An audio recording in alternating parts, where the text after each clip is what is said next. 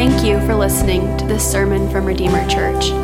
We pray that as you listen to this message, that your heart would be softened, your ears would be open, and your affections for Jesus would be stirred. We pray that through the Holy Spirit, you would look more like Jesus and know him more as we strive to be a gospel-centered, disciple-making family together in Wichita Falls.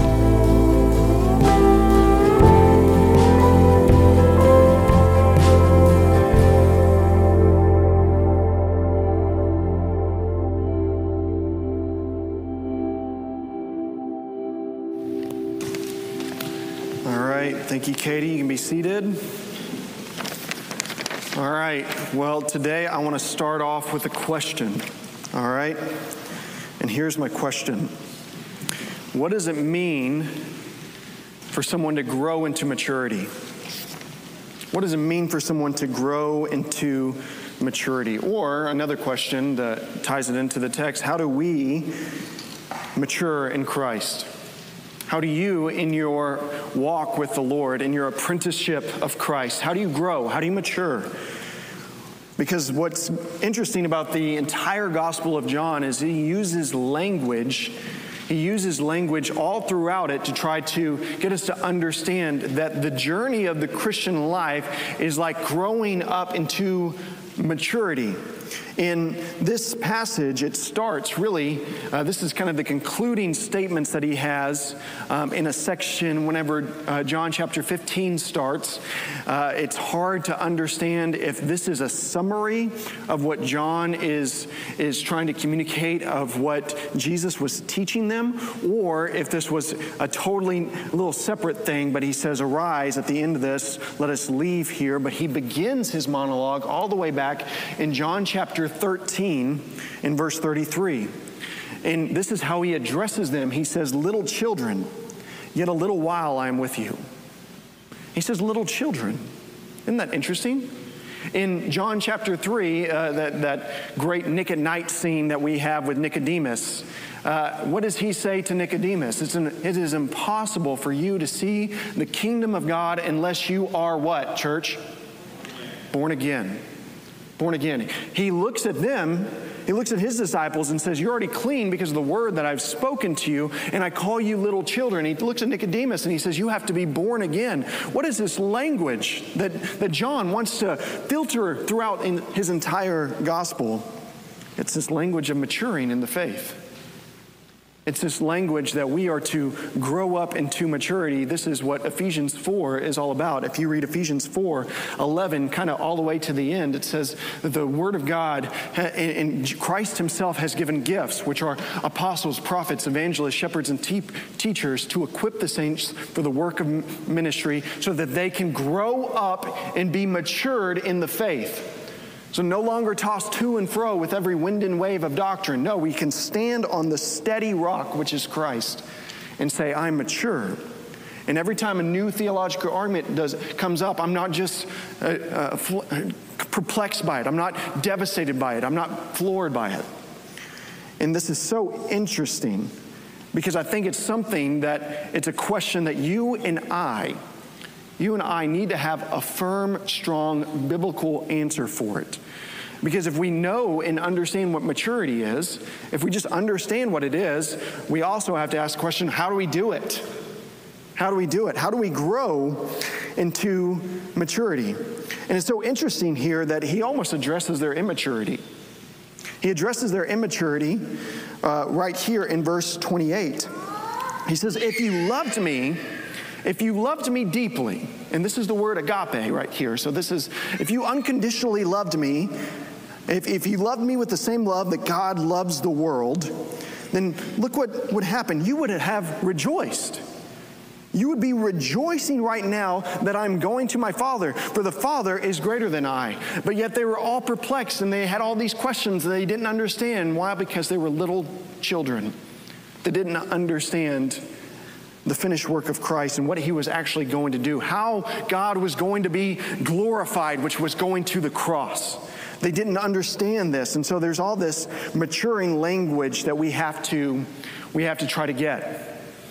Sometimes I illustrate maturity this way, to where all three of my kids, whenever they were little crawlers, they all had an affection for wall outlets. I don't think it's genetic, but they all desire. I don't particularly like them. Yeah, I'm not really drawn to them right now, but all three of my kids were like magnets, just drawn to these wall outlets. And so they'd look at me, and then they look at the outlet, and they look at me, and then they just kind of scoot whichever way. One of them scooted on their bottom with like a weird crawl that involved one arm, not two arms, and then just I don't even know. It was just like a Turkish get-up constantly, ripped, just absolutely ripped. The other ones were more normal and crawled over there as fast as they could. But all three kids went over to that wall outlet. And you know one thing that I never did whenever I tried to discipline them to not go over there? I never tried to explain electricity to them. Not one time did I say, you know what, 120 volts right over here, 10 amps probably. That'll get you, all right? Electric currents, it's moving this way and that way, and it's kind of invisible, but you'll see it if it sparks, you know? And this is devastating over here. No, I didn't explain that to them. I didn't explain that. Why? Because they couldn't handle it. There'd be no category in their sweet little 6-month-old mind to be able to understand what electricity is. But what did I try to teach them? I tried to teach them that you need to give me your attention in this life. Give me your attention, little one. And so they learned the tone of my voice whenever I'm like, hey, and they knew it, you know, they were crawling, doing the one-arm crawl like over there. Hey, he caught me again. And so I taught them to give me their attention. And I also taught them that they can trust me. When Dad says something, you can trust me. Why? Because that's all a little kid can handle. And what's interesting here is Jesus speaks so plainly to the disciples here. It's actually a hard text to preach. It's just like, did you read it? Did you read it? But the Helper, the Holy Spirit, whom the Father will send in my name, will teach you all things and will bring to remembrance all that I've said. My peace I leave with you. Peace I leave you. My peace I give to you. Not as the world gives do I give. Let not your hearts be troubled. Let them not be afraid. That's pretty straightforward stuff. All right? And so what should we do with it? We should trust him. We should give it our attention, and we should trust him, and we should obey. But what's so interesting about all of this is we need to understand the tender, kind love of the Lord in his plain speaking to his disciples in a way that they could handle it at the time. Jesus doesn't leave us as orphans, he says earlier in John chapter 14. He is giving us peace. He's giving us his love. He is giving not the way that the world gives. He gives in the unique God way, benevolently, overflowing. He wants to give us his presence through the Holy Spirit. Through the Holy Spirit. So again, my question is this. What does it mean to mature in this? How can we grow in this? And I think a lot of times we treat maturing in the Lord like we treat maturing physically. So we think it's time bound, right? And so we walk with the Lord for a couple of years and we wonder, why am I not growing? All right? If you've ever seen a brand new baby and a 3-year-old, there's like, that's a big difference. There's a big difference. I should see that much equivalent growth in my spiritual life, shouldn't I? I've been walking with the Lord for 3 years. Why am I not growing? I've been walking with the Lord for 18 years. Why have I not grown? Why are there some younger people that are more spiritually mature than I am? Well, what's up with that? Well, here's the thing. Spiritual maturity grows in the same way that we mature relationally. How do you mature in a relationship? Is it just time? No, there's some energy and effort there. There's some energy and effort in how we grow relationally. You have to break the vulnerability threshold. You have to be honest with each other. You have to submit your preferences to the preferences of the other person. You have to give up what you want to do and what you want to watch sometimes and how you want to spend your Saturday for the sake of the other person. And what does that do? That breeds trust and intimacy. The way that you grow relationally is you grow intimate with a person. And so some of y'all know that you can grow side by side with someone, like a sibling or something, and you don't have a good relationship with your sibling. Why? Because time does not mature relationships. Intimacy does. Intimacy does. In the same way, we do not grow in the Lord. Our growth in the Lord is not time-bound.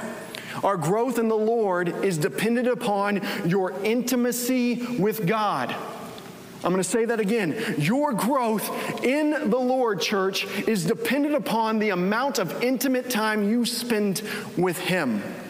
So you want to know why you're not growing? You can have a direct correlation of what are you doing to spend intimate time with the Lord? What are you doing to submit your preferences, your desires, what your flesh wants, and say, I'm going to subjugate all of that under the lordship of Christ? Because if you're wondering, this is how the enemy works. He's really crafty. He has duped the church into thinking this is time-bound. It's not time-bound. It's intimacy bound. It's bound by our intimacy with the Lord. So do you want to know how this graph of spiritual maturity grows? There is a direct correlation to how much time you spend in intimate fellowship with the Lord. That's why there's some younger men and women that are younger in stature, younger in age, but more mature than some 60-year-olds. Why? Because they've spent more intimate time with the Lord. They spent more intimate time with the Lord. And listen, what I said earlier about John and what the Lord wants to communicate to us very clearly is we all start off as babies. There's no nos. All right? There's no steroids that you can take to really expedite your relationship with the Lord. It is all dependent upon intimacy with God. It is all dependent upon that. And so this is important because we got to understand what it means to grow in maturity, right? No one in this room. I don't want to be seen as immature in any area of my life. Any area of my life. And I'm sure you don't either. Do we want to be seen as immature? No, that's embarrassing. So we gotta have frank, honest conversation about how we grow in maturity, because Jesus points out some of their immaturity right here. Whenever he points it out, he said, hey, you should be more mature than this, but you're not. You're not. You should delight that I'm going to the Father. Whenever you grow up into maturity, you're going to praise the name of the Father that I'm sitting at his right hand. But right now you're immature. And you haven't yet grown in this. So this is so important. This is so important. What's interesting here that I want to highlight in this text is really just two verses 26 and 27. And I want to really dive into these verses today. Because what's so interesting about verse 27 is it says this: I'm about to go die, and I'm leaving you something. So this is Jesus' last will and testament. And what gift does he give to those that are followers of Christ? Peace. Peace I leave with you. My peace I give to you, not as the world gives, do I give. Let not your hearts be troubled, neither let them be afraid. So here's my question. Do you have the peace of Christ reigning in your heart right now? Does our culture have the peace of Christ reigning in the ether right now? I would say the last thing that we have as a society right now is peace. Here's another question. Are your fears diminishing, Christian? Are your fears diminishing? Or with every new responsibility, are your fears growing? Because according to this passage, according to what Jesus is leaving us right here, is he says, let not your hearts be troubled, receive my peace, neither let your hearts be afraid. So peace is the antidote. Peace is the antidote to fear. Perfect love casts out fear. Maturing love in the Lord diminishes our fears over time. Diminishes our fears over time. So let's really dive in. And here's my first point. Peace is the antidote to fear. What are you afraid of? See, Cody, that list is too long. That list is too long. So let's ask this question. Where do fears stem from? What does fear come from? Is this a natural thing? Was this something that was in the garden? Or is fear good? I've heard some say that fear is actually really, really good. You need to have fear. The Bible never addresses that. The Bible says it's okay to be sad, but it never says that it's okay to be afraid. All right? And so it's okay to have sorrow and cares of this world that break you down. Jesus was a man of sorrows, but it never qualifies that it's okay to be afraid. It's okay to fear. No, perfect love casts out fear. You belong to Christ. There should be no fear. So let's look at this. Adam and Eve in the garden. How did fear begin? Right in the garden, what happens? They sin. They trust the word of the serpent over the word of God. And whenever they broke fellowship, they trusted someone more than they trusted God. That was sin. And what happened immediately whenever Adam heard Jesus walking in the cool of the day? He's like, oh, there's the Lord. I always run up to him. But now I'm afraid. And he jumped in the bushes. Fear comes from sin. Fear comes from sin. This is not something that is natural or good. Fear actually stems from the fall. It comes all the way back in the fall. The world says something totally opposite. The world says this: the closer you get to God, Christian, the more you will be afraid.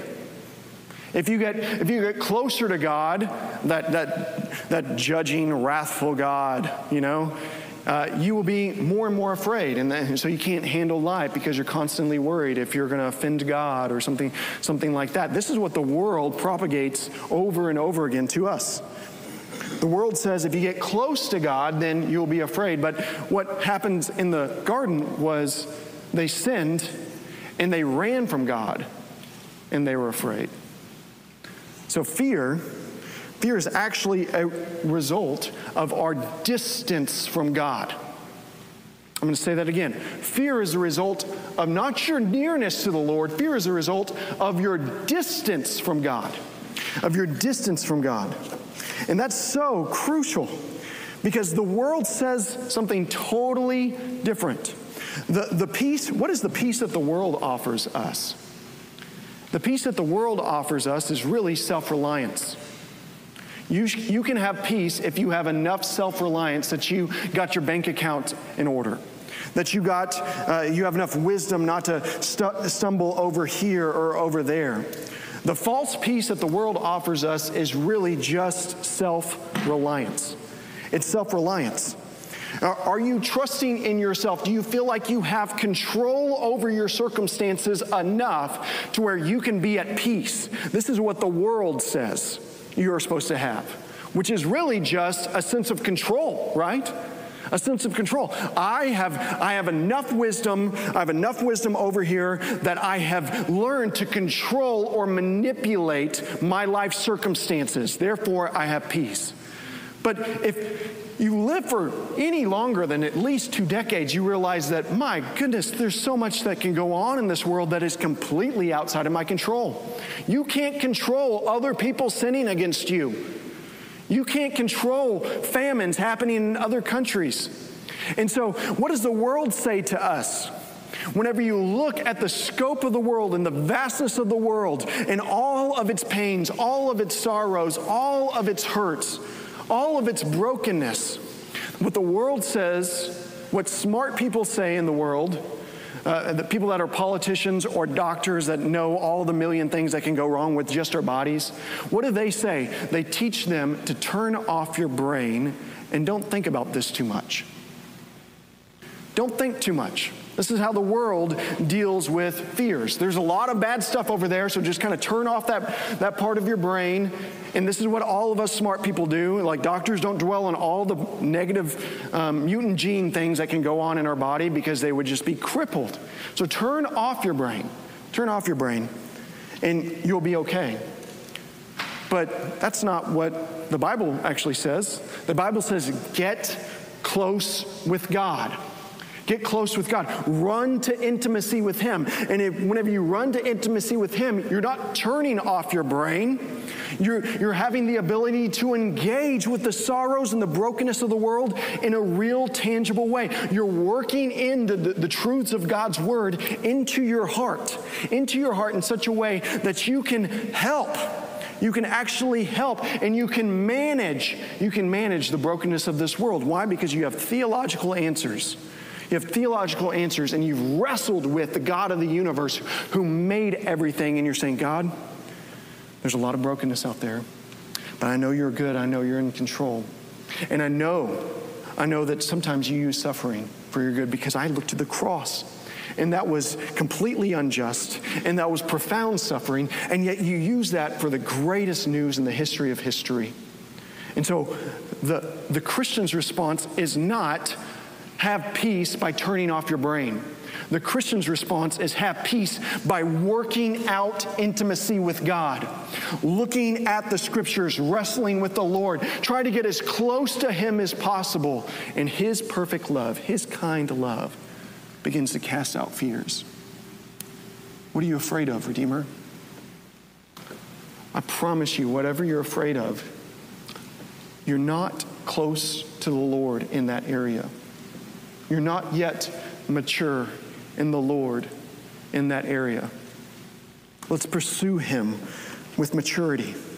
Let's pursue him with maturity. The way that I like to illustrate this is, you ever seen a kid who is pushing a shopping cart at Walmart or at the mall or something like that?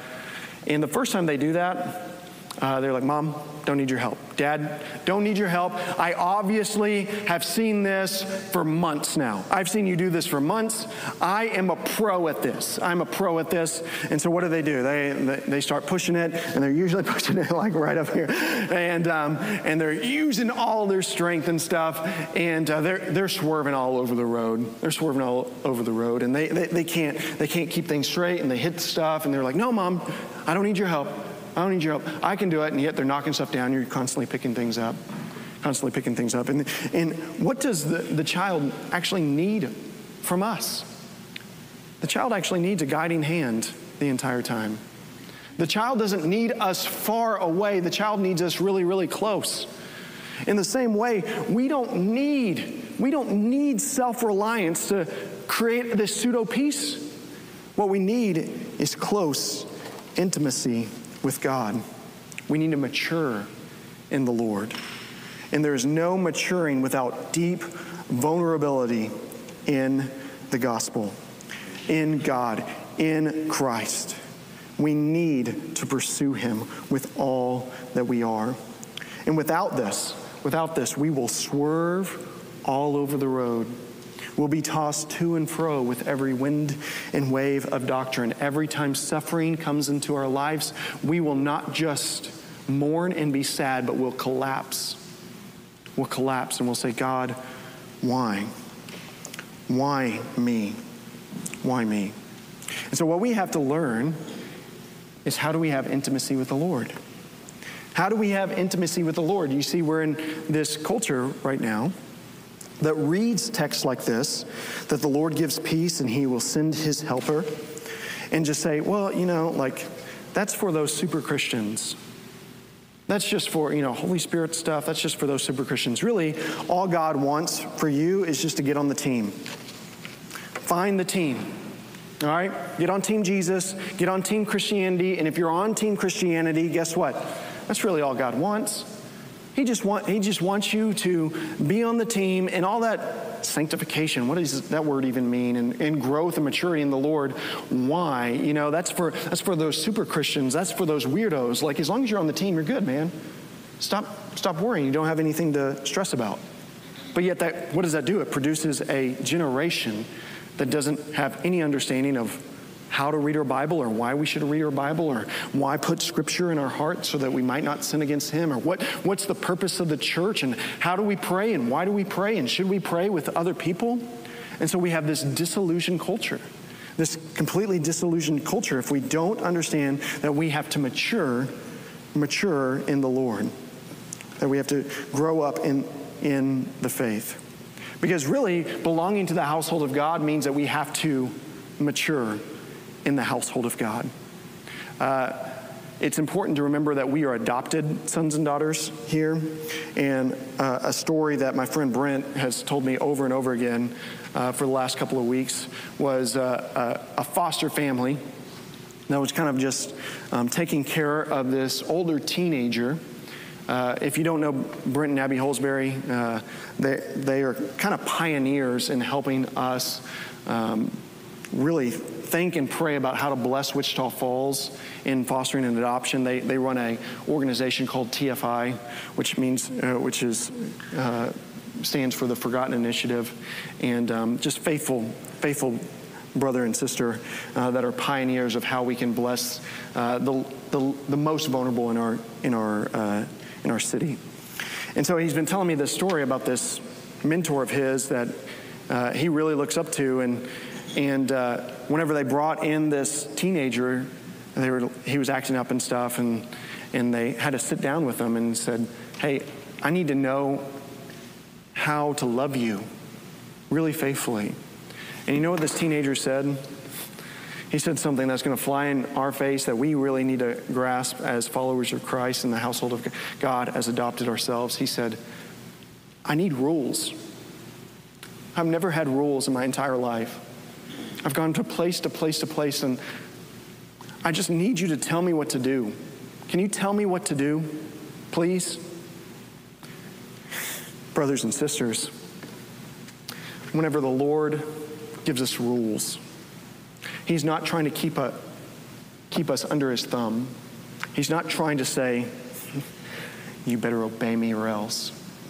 No, He's being a loving Father who's teaching you about the household of God and how to operate and walk with Him and love Him and have life which is truly life and have peace which is truly peace. His rules are here to show us and to point us the way to Zoe, to life, a vitality of life that we all really want for ourselves.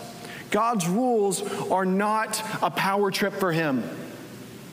They're loving instruction. They're loving instruction that He gives, like a father loving a son. And this is why He says so gently to the disciples and to you and I today, "I'm not going to leave you as orphans. I'm going to give you a helper, the Holy Spirit. The Father will send Him in my name, and He will teach you. He will be inside of you. He will teach you through your conscience all the things, and bring all that I have all that I've said to your memory." This is great, great news. Have we learned it? Does it excite us? Do we know and understand what it means to receive the instruction of the Lord, or do we believe the lie? Have we believed the lie that really God just wants us on Team Jesus and then we can live however we want? Listen to me. Look at me. Look at me. Jesus is Lord, correct? If He's Lord and He cherishes us, of course He's going to care about how we operate in this world. Of course He is. I love and cherish my children. My instructions are not some power trip. And me, who is evil, according to the Lord, know how to give good gifts and good instructions to my children. How much more so are the Lord's instructions to us? To us, church. Don't you see the implications of this? How do we grow in maturity? Do what He says. Whenever you're reading His Word, look at what's an imperative or what's a command and say, "God, I want to do this."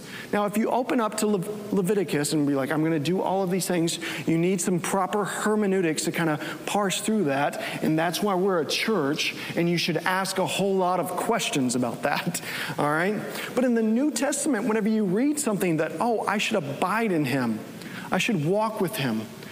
Paul is praying for the church to know Christ. Then we should say, how do I know Him? How do I break the vulnerability threshold with Him? How do I become intimate with the Lord of Lords and the God of Gods? How do I set aside time from things that I'm typically doing, like on my phone, and say, "No, I'm not going to do this. I'm going to live for the glory. I'm going to live for the glory of God." Listen, peace comes no other way Peace only comes through closeness with the Lord, not distance. We have to obey him. You say, Cody, man, like, really? This is our application? It will be our application probably for a long time until we extricate ourselves from the lie as a church. Extricate ourselves from the lie as a church that I think I need Jesus plus something else.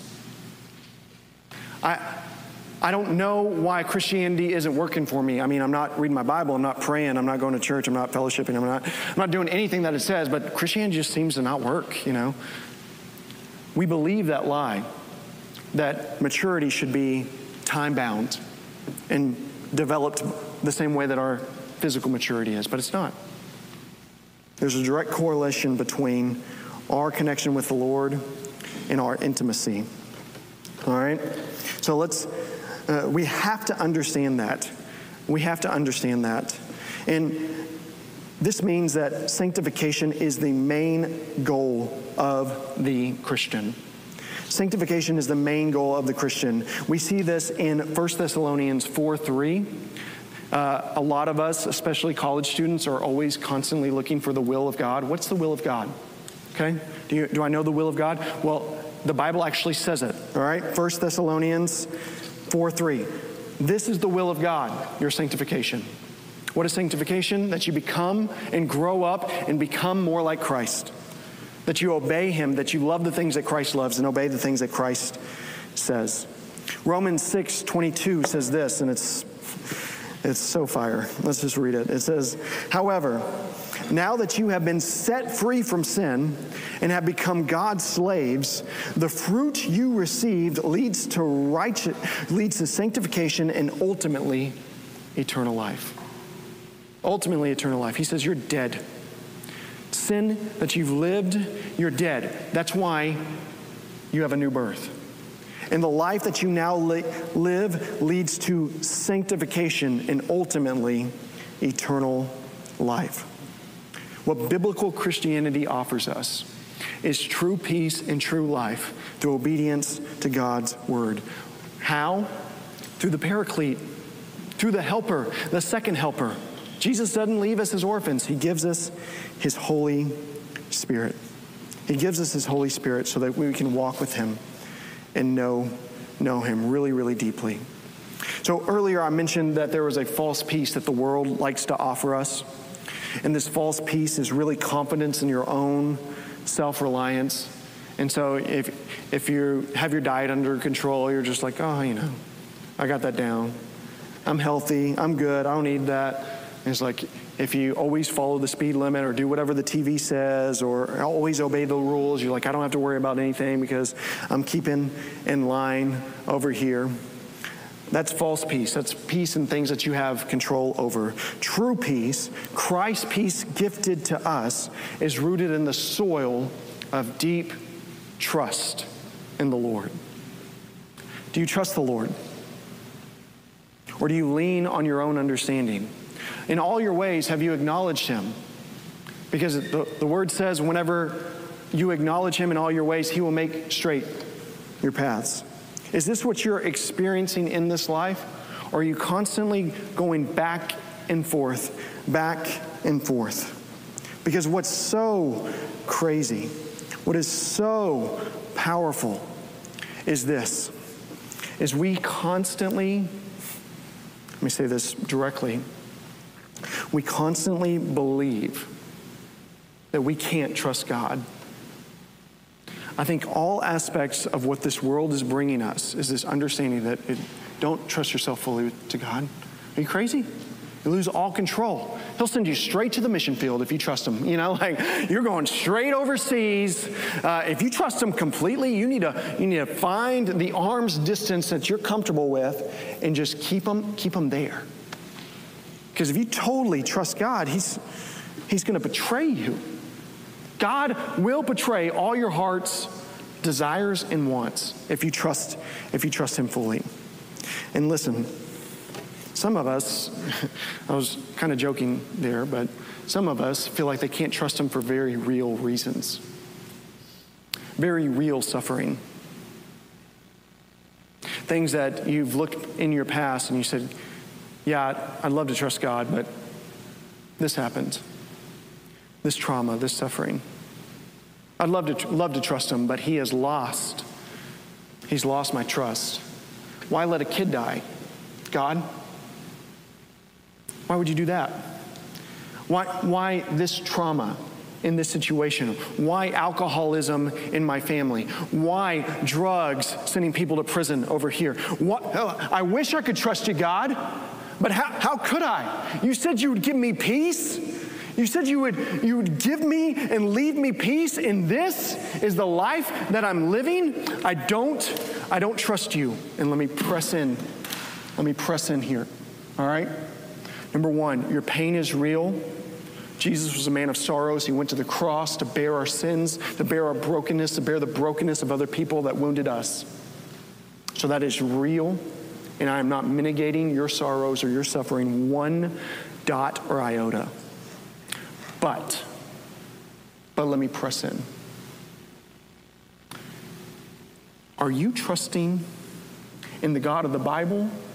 Are you angry at the God of the Bible? Do you know him intimately enough to know how he responds to everything? Or what you're angry at is God, in God, are you actually angry at a false God that you've made up in your mind, maybe even called the name Jesus, and said, if you were really God and if you were really good, you would have never allowed this to happen. And I press into you, church, to say this.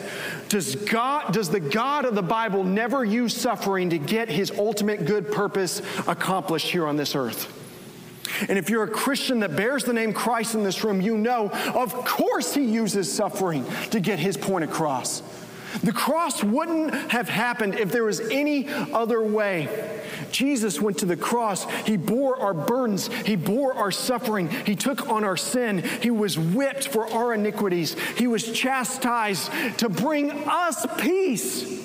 And so if you're angry at God, you're not angry at the God of the Bible, because the God of the Bible uses suffering to accomplish his purposes, which are good, beautiful, just, loving, and right. You're probably angry at a false God, even if you call him Christ. And the only way we can mature is if we come to close, deep intimacy with the Lord. And we say, I'm not going to turn off my brain and say, there's a bunch of evil stuff out there. I guess I can't think about it and do it. No, you press into the God of gods and the Lord of lords, who is not afraid of your questions. And you get as close as you possibly can to him. And whenever you get as close as you possibly can to him, guess what? The peace of God will flood into your heart like a reflex. Like a reflex. Because this is how he operates in this world. The God of gods, the Lord of lords, uses suffering in this world to accomplish his great purposes.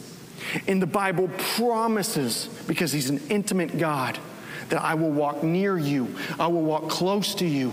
Do not say, this false God let me down, therefore I'm done with Christianity. Go to the text. Go to the scriptures and say, God, whoever you are, reveal yourself to me. Reveal yourself to me in this word. Holy Spirit, if you're real, give me this peace. You got to help me. You said you're the helper. Help. Run to him. Get as close as you possibly can to him. And the peace of Christ will flood into your hearts naturally. This isn't a magic wand. This is deep intimacy. Maturity and depth of relationship takes time. But press in over and over and over. And the things of this life will grow strangely dim in the light of his glory and grace. Let's pray.